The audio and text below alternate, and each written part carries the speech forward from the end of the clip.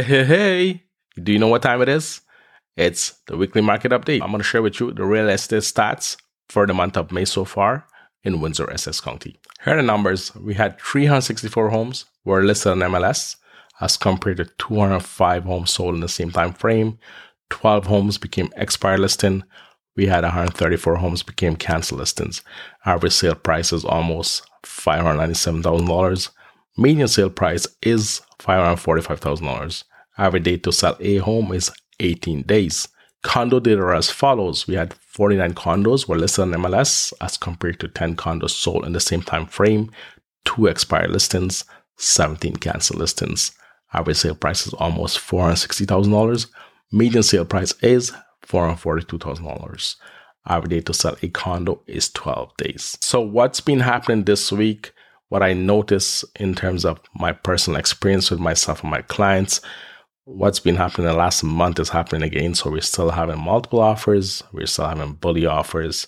But for the most part, most sellers and their agent are waiting for an offer date, a specific date, unless something came in, an offer came in that's off the hook, something ridiculous. They're probably going to look at it.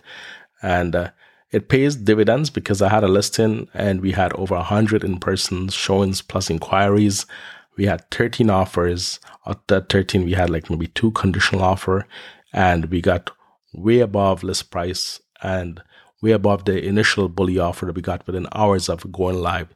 So it does pay to wait and take your risk if you feel that you may be able to get more initially later on the offer date. That's a chance you're going to take, and that's where an experienced agent comes in handy, as well as you and whoever is making that decision in your family to say, hey, you know what, this is the number, we're going to take this and we'll make sure, let's get it done. We don't want to miss the opportunity, or let's roll the dice and see what happens. So in our case, it worked out. Now we have a lot of people that's still looking in that area.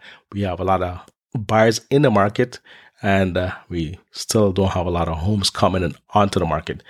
So that's where we are. We have a supply and demand issue. Consumer confidence, again, is high in terms of buying based upon interest rates being held steady.